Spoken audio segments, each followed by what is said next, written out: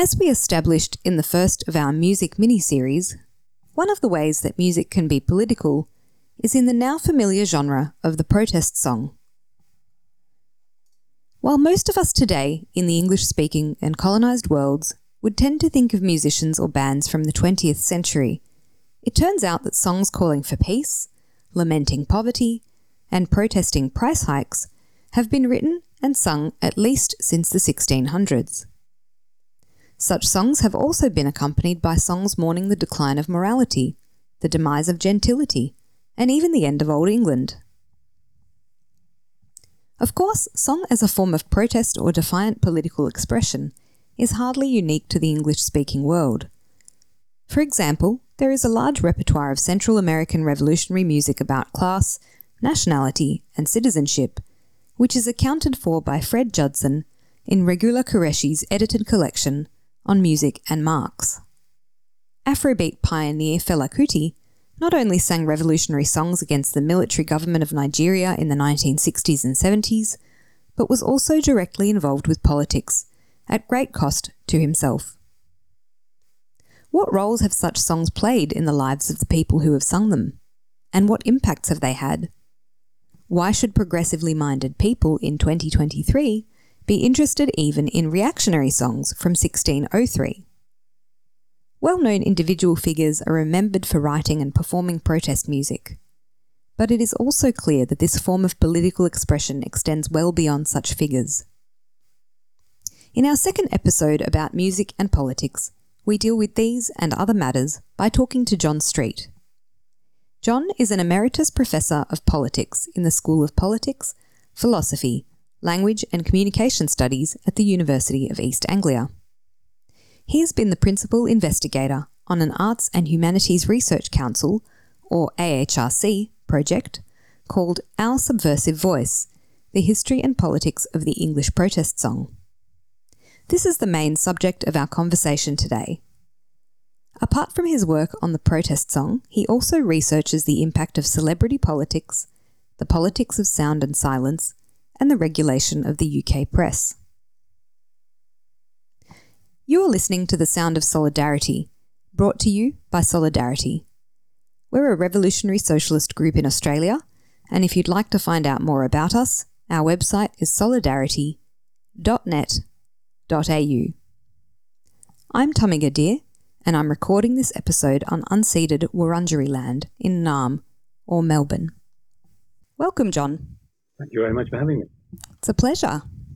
So, you've been researching and teaching on culture and politics, and in particular music and politics, for quite some time. So I'd be interested to know when that started for you and why you were drawn to that area of research. I think my interest in politics actually itself came from culture. That it was, I'm quite old, listening to John Lennon and following John's career was very important to my realization that politics matter. Another figure in my kind of what you might call cultural or non-political life was I was a fan of cricket and other sports. And in the late 1960s, early 70s, the cultural boycott of South Africa over apartheid meant that my sports, which I loved so much, were being disrupted by anti-apartheid demonstrators. And I was made to think, well, is sport so important that it should go on irrespective of the political conditions in the country in which we're talking about? And so I think I was educated in politics through sport and through music. And it was only subsequently when I came to study politics that I realized that actually politics itself was paying much too little attention to the power and importance of music as a form of political communication.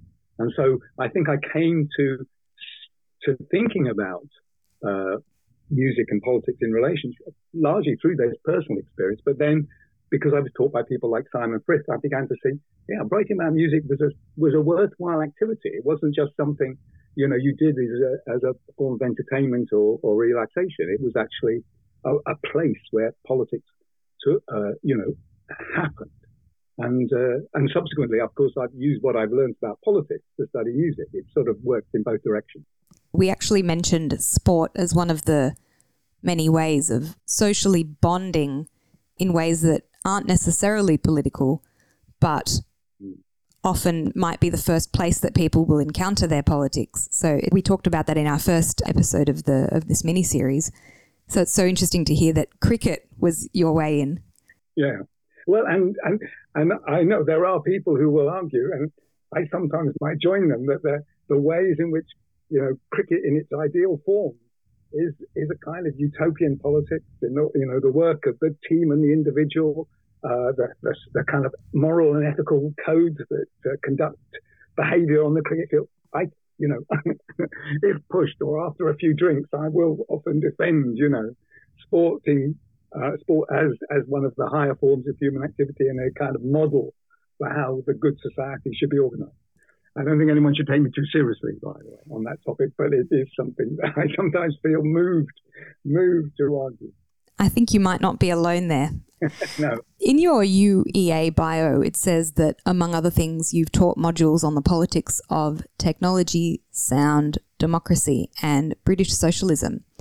Would you mind indulging us a bit and telling us about when you taught and what you taught about British socialism? Sure.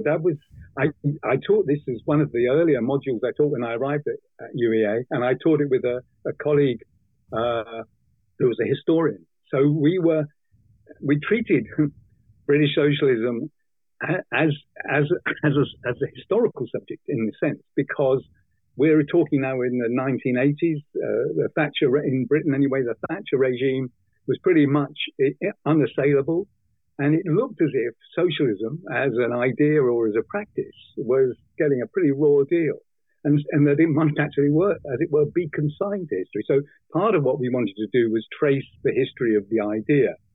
And that was what my colleague in history tended to do, looking at how socialism as an idea developed in the UK and what it involved. And then I was the one who tended to teach what happens when you try to introduce socialism by parliamentary means. So it was about the parliamentary route to socialism, whether in the pre-1945 governments, but also most importantly in the post-1945 governments onwards, and looking at both the possibilities and the frustrations that parliamentary socialism involved. I was also interested in the kind of ideas that people like Tony Benn in the 1980s was coming up with for a sort of alternative democratic socialism to that which both the Labour Party represented, but also the traditional left had represented.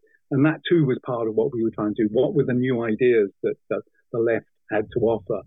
And I was teaching this up until not including the Blair government, which I know many people would not acknowledge that as a socialist government, but it was certainly a Labour government, and that's a rare thing in the UK's political history. That's really interesting. Thanks for sharing that.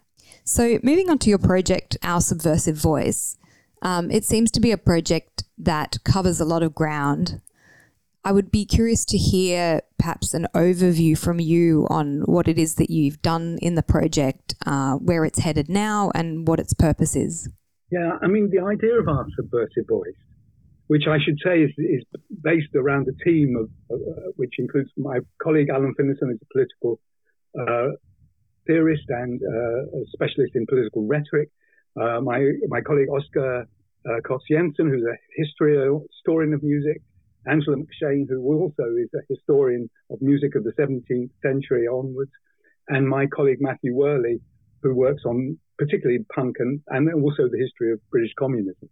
But what we were trying to do was, in a sense, it was a kind of polemical project. We wanted to make a point. One of the points we wanted to make was that the history of the protest song, as you mentioned at the beginning, the history of the protest song does not begin, in 1945 and onwards with Woody Guthrie and then Dylan and all that. It has a much longer history. We wanted to make that point and to draw people's attention to that the protest song is I suspect, just as music is, a universal feature of the ways in which people express their dissent and their criticism of the way they're governed.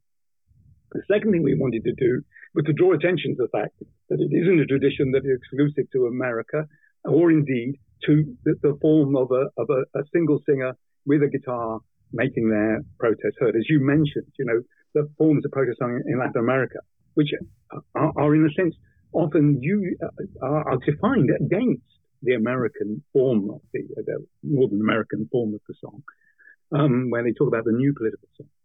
And these are, important points to make. This thing is not a recent phenomenon. It's not an American phenomenon. It doesn't have a single generic form. And the other thing we wanted to do, and this is more parochial concern, was we noted, that the history of the American protest song and many other protest songs, including those in Latin America, had been studied in detail. But the English protest song, which is different from the Welsh political song and the Scottish political song and the Northern Irish songs and so on, had itself been left undiscussed, unanalyzed. And we wanted to show both that there was this history and that there was this English tradition that ought to be acknowledged. And this was our kind of final polemical point, we wanted to establish that song is an important part of political communication in general, and that it's not to be somehow assigned just, that's just music, and anyway, it's just polemical, or it's preaching to the choir, or whatever else. We wanted to say that it is actually contributing to the ways in which people learn about politics and become engaged in politics. So that the project had this kind of, in a sense, polemical point to it. It wanted to establish, certain things about song and politics.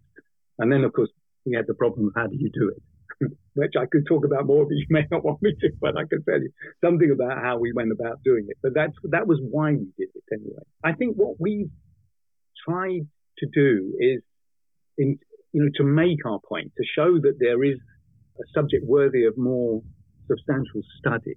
We've selected, and on our website, which is our Pride and Joy, which is called, you find on subversive.com, is essentially built around a selection of 250 songs, which run from the 1600s to the present day, that we have highlighted and which we discuss in detail.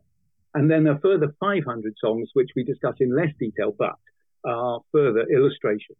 And what's important is, of course, this list of 750 songs in total is not, a systematic sampling of all the songs that have been written that count as protest songs over that period, but are there, as it were, to make our general point that over that period, there have been protest songs. They have been about a whole variety of subjects, and that they have taken a whole variety of forms. And we made a point. I mean, we could have filled 750 from the last 20 years. We were very strict with ourselves. We need to have a certain number of songs from the 17th century, a certain number from the 18th, and so on, in order to illustrate rather than to say this represents some kind of mathematical, statistical account of what the protest song actually involved over any given period. It's a sample that says, look at the amazing variety of songs and singers that you find over this period. Mm.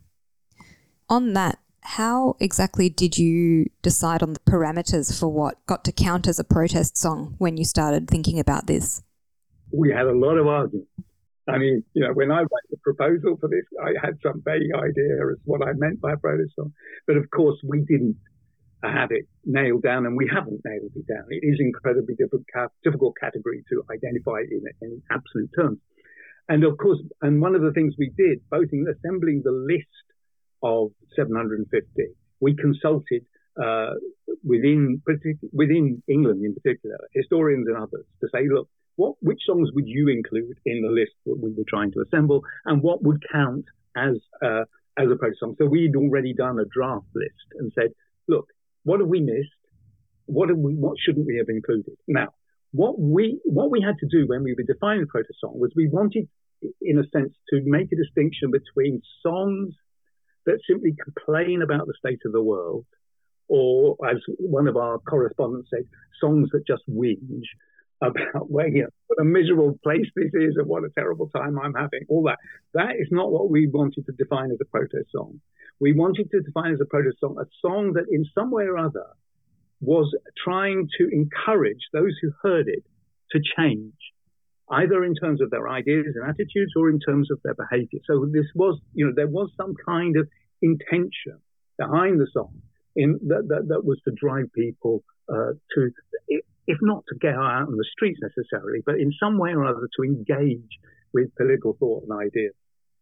The other thing we had to acknowledge, by the way, is that in the 17th century, nobody would have understood the word protest or protest song.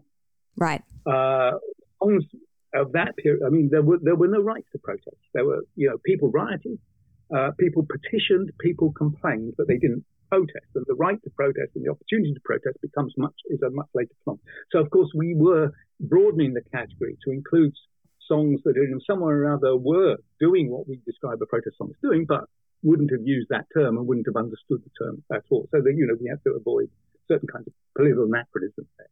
But this is how we were working. Now, anybody who looks at our list will say, well, hold it. You've said this is what we're doing.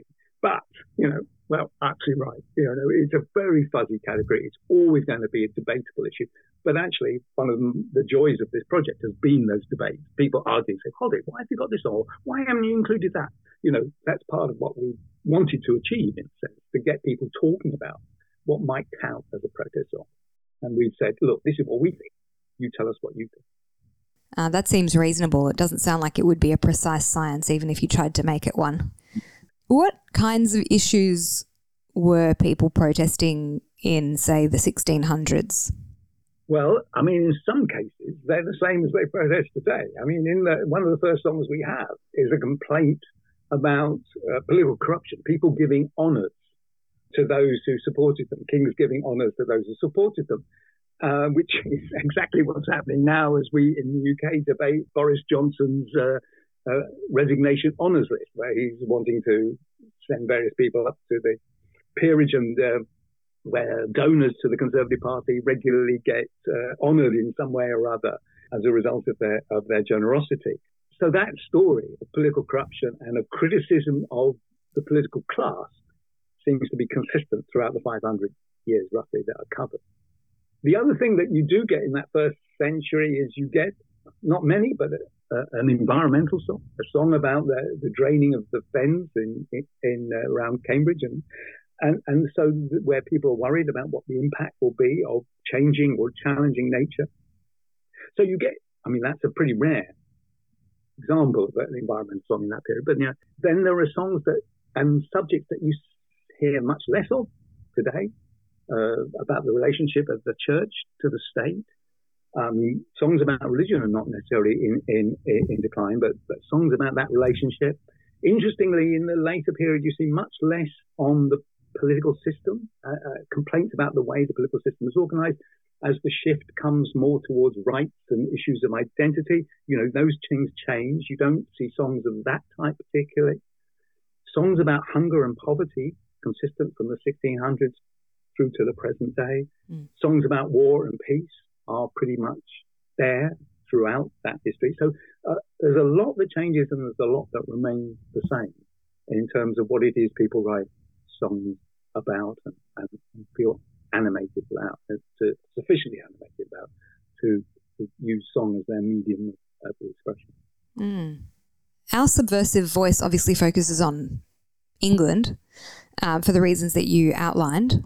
And during that 400-year period that you're dealing with, Britain, of course, had colonies. And so I'm interested, since, I'm now residing in one of those former colonies, I'd be interested to know if you discovered anything about protest songs in the various former colonies and or other countries or anywhere, really. Sure. I mean, I think it would have been great to have been able to do what I would have thought of as a comparative study. I'm thinking about, because one of the big questions is, why did protest song evolve in different ways in different places and engage with different issues in different forms and so forth? So I would like to have said more. In terms of how the English protest, well, what we learned, obviously, was that there are a lot of protest songs that we defined as English in the sense that either they originate from English writers, people who were resident in England at the time in which they're writing, or are published through the English publishing mechanisms, which are very important to that early period that we're dealing with when that industry gets going, is that obviously Britain and England's relationship with the wider world is a topic. Colonialism, slavery, empire are topics of songs. The Vietnam War, in which Britain has no direct involvement is also a topic of song. So these are, the people look outwards. It's not only looking inwards in terms of what the protest song is doing. There is one song that has an Australian, that we've included in our list, that has an Australian connection. It's called the Hungry Army. And it was written in 1816. It's about someone who is actually resident in Australia, reflecting upon their experience and so forth. But I don't think we would presume to say anything beyond the fact that, issues of colonialism and particularly of slavery, for example, are the subject of songs written typically by middle-class activists who are concerned about and the conditions of others. And that is characteristic of a lot of the history of the protest song, that it's not written by those who necessarily are directly experiencing the inequality or the political corruption or whatever, but who are commenting on it on their behalf. People, with money, with resources, able to protest, which is, I think, true of protest generally. That it tends to derive from some element of privilege or opportunity that are denied to those who are on the receiving end. But this is a very long answer to the question, which is to say, no, we don't really know anything. I don't think we have anything to add to what is undoubtedly an important topic, namely how the experience of colonialism has been protested by those who've been on the receiving end. That's really interesting. Well, you do have a page on your website, though, that's devoted to, I think, what you call other voices. Is that how it's described? So there are non-English songs in there, as far as I could tell, or are they just about non-English topics? Well, the original idea of the Other Voices page is to have voices other than our own. In other words, it was to draw in writers and contributors from other disciplines or with other specialisms. But you're right. There is actually a really interesting piece there comparing Northern European environmental protest songs with implicitly the English variant of that, and trying to opening up the kind of comparative topic that you were raising. But primarily, that Other Voices has been to enable us to draw in expertise of others to comment on what we've been doing. So, for example, we just put up there a fascinating piece about the Diggers song, which was a very important kind of revolutionary song in the 17th century, and looking at the original manuscript of that song and how it got written and how its various versions got changed over time through use and through content. And actually, on that note, this is a sort of semi-nerdy question, I guess, about how you find out things about songs that were written 400 years ago, when we obviously don't have, recorded music before the late 19th century. So, there were songs you discovered where I presume you'd only have had partial information. You might have had lyrics, or you might have had some notated melodies, or you might have had only some of one and not the other. So how did you deal with those sorts of challenges when you received, just little bits of information? You're raising a very important question, a methodological and historical problem of how you can document songs. And this is the fabulous expertise of my colleague Angela McShane and Oscar Cox-Jensen, both of whom, are historians who've looked in detail at the particular periods where these songs, which, as you say, are not recorded and typically exist as words only on a broadsheet. What those song sheets would have, though, also included would have been, in many cases, a reference to a tune, an established tune of some kind. And that habit of writing songs to fit existing tunes was very common in those first 2 centuries we're covering. There is, and again, on the Other Voices page of our website, Oscar Cox-Jensen writes about this, and the technical term is contrafactor, as I have learned. Now, you use one tune or the same tune for different songs.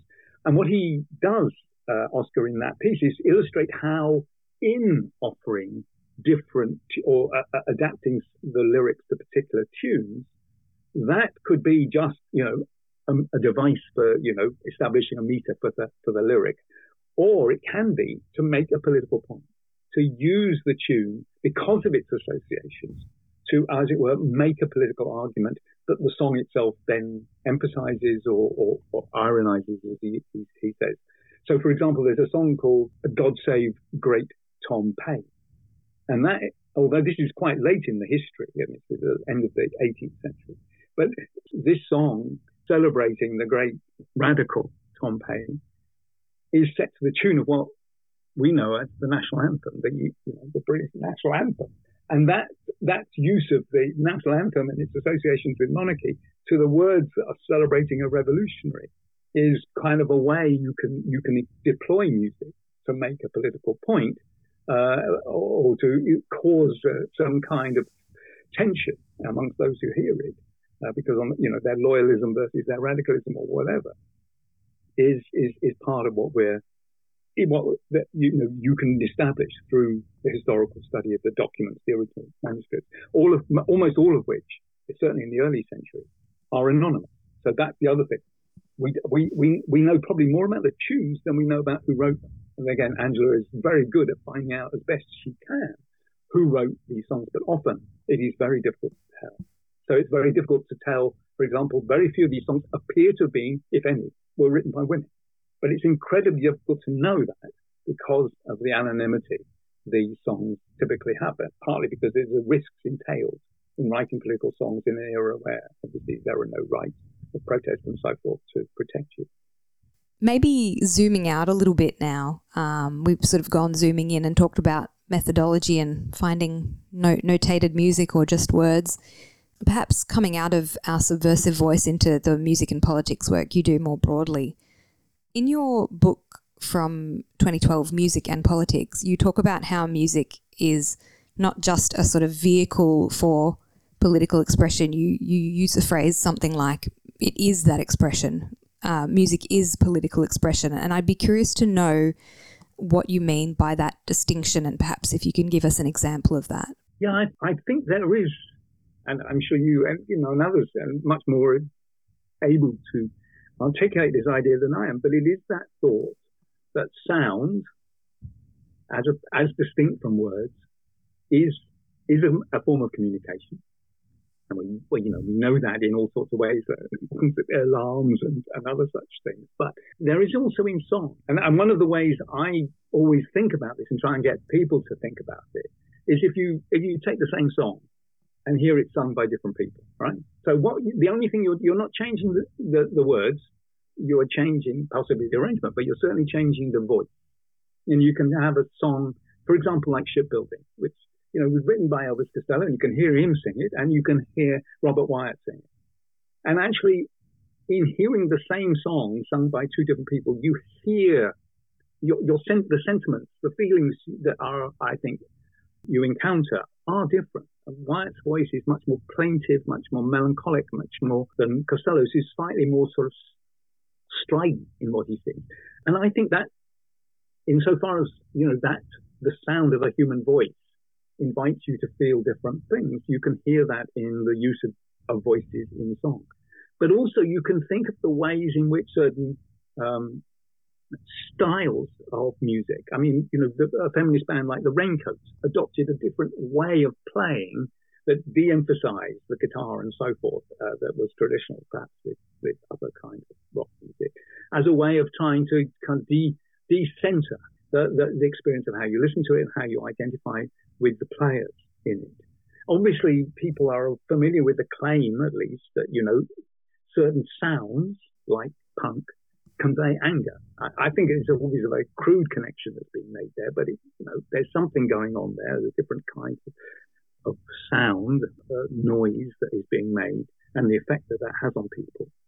Obviously, performance is too. I mean, insofar as the performance is part of the song, you can, how you perform, what you perform. At the moment, there's a massive argument going on in the UK and in Germany and other places about how Roger Waters is performing the songs that he takes on stage and whether they, in some way or other, embody, not by what he says, but how he says it, anti-Semitism.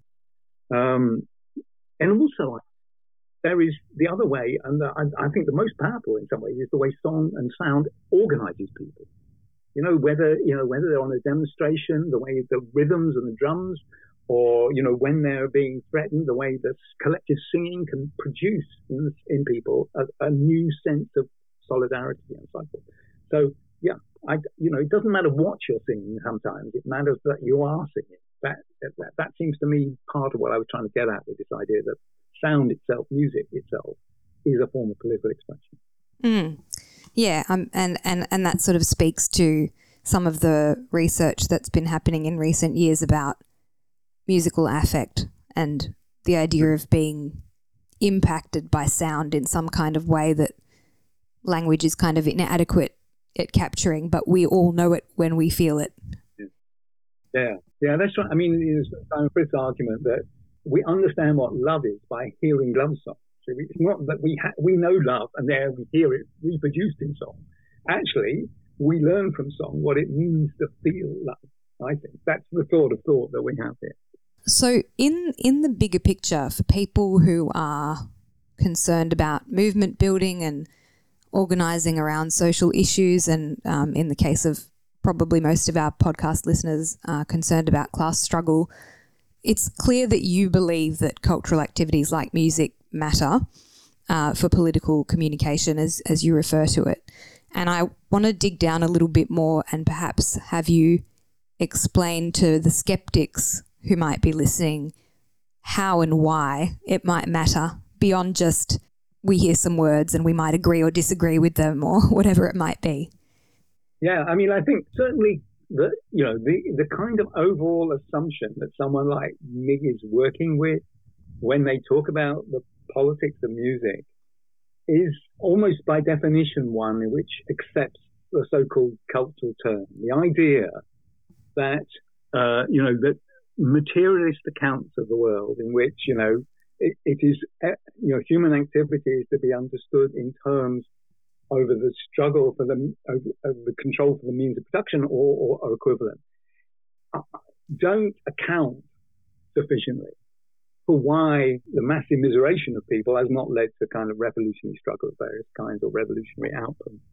And that part of the account that you have to give of why that hasn't happened is that the ideas that people are able to express have not, as it were, been reflected or made sense of their material conditions. So there's that disconnect between what is apparently happening at the material level and the consciousness that accompanies it. And one of the thoughts is that in order to understand what it is that leads people to act in the way they do, is to understand the ideas they share and the values that they adopt and how those values both support and subvert the system under which they live. And that it is in, as it were, it is at the realm of culture and the realm of ideas that politics operates. And so anything that is contributing to those ideas and to those attitudes and to those values is an important topic of study. If you want to know why people are doing things they're doing and acting the ways they are, then you need to be very sensitive to the cultural forms that they engage with and how those are operating and what they're doing. And just as they may be used to control people, they also provide people with means by which to the weapons of the weak to argue back against the way the system operates. And one of the things I've been looking at in the protest music project is how in the 1960s, the protest song movement was so closely linked with a whole variety of political actors, both trade unions, the Communist Party, theatres, small groups of people working on what it is to sing a folk song and so forth. These people work together, in traditional political form and in cultural form to create a movement that protested at the nuclear bombs, that protested at the rights of women and so forth. These struggles come out, it seems to me, of that interplay of the cultural and the material. And it seems to me that we as those who want change in the world need to be sensitive and recognize the power that culture offers. My politics, I suspect, are slightly more revisionist than others, but there you go. Well, it's really useful to hear you talk about the cultural turn in the context of that conversation, because I think that's where some of the differences might lie. It's not necessarily that a historical materialist lens would reject that culture's significant. I think rather they might reject, and I've heard some reject claims that culture, and in particular popular culture, in the context that we live in, which is a capitalist society where popular culture is commodified, that can have some kind of galvanizing impact on mass movement building or organizing, or the sorts of things that someone with those sorts of politics would believe that it needs to do to be politically significant. So I think there's discussions about how there's a lot of communication and there's a lot of gesturing toward ideas and there's a lot of symbolism, but at the end of the day, it doesn't necessarily encourage people to organize, right? So I guess I wonder how you would respond to people who would say things like that, and even people who have argued based on some historical documents that the cultural turn was part of a kind of anti-communist turn because it was a way to get academics to stop thinking in historical materialist ways. It sounds conspiratorial, but there's real life documents that show that there were interactions between like Marcuse and these kinds of institutions. So anyway, I would just be interested to hear what your thoughts are on that. Yeah, I mean, obviously, taking the CIA and the State Department, people like that, I mean, they historically have been very aware of how, controlling forms of cultural communication has been an important propaganda weapon, as the dictatorships.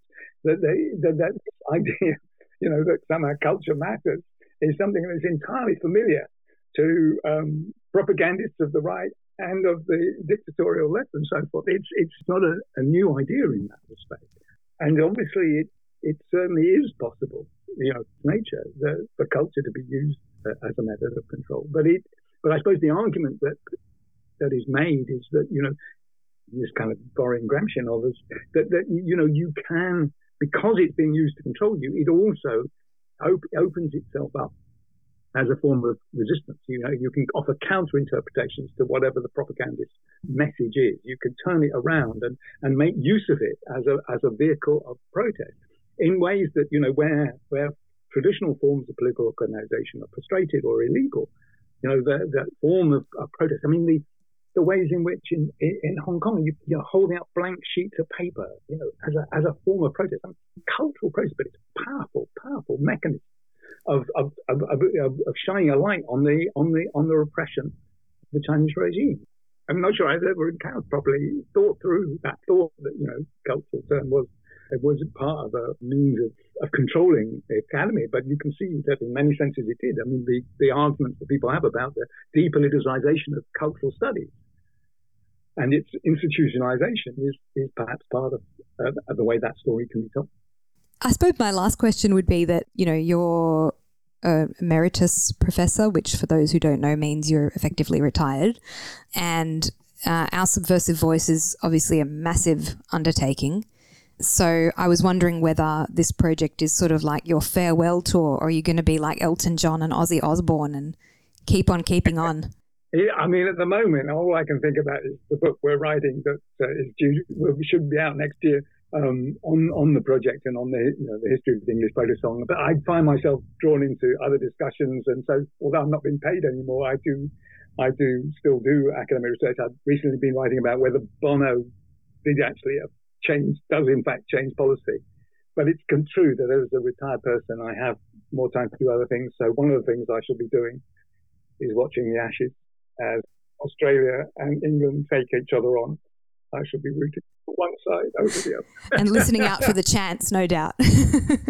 Absolutely. I will regard it purely as an exercise of political conflict. I'm very intrigued to know what you end up concluding about Bono. He's very polarizing as a figure. I think that's right. His autobiography is a really interesting account of someone who thinks of themselves as a politician. It's really, really bizarre in some ways. Well, look, thank you so much, John, for joining us today. Really appreciate having you on the show. And I will encourage everybody to keep an ear out for the next series of episodes in our sub-segment in The Sound of Solidarity, which is on music and politics. Thanks very much, John. It's been a pleasure. Thank you.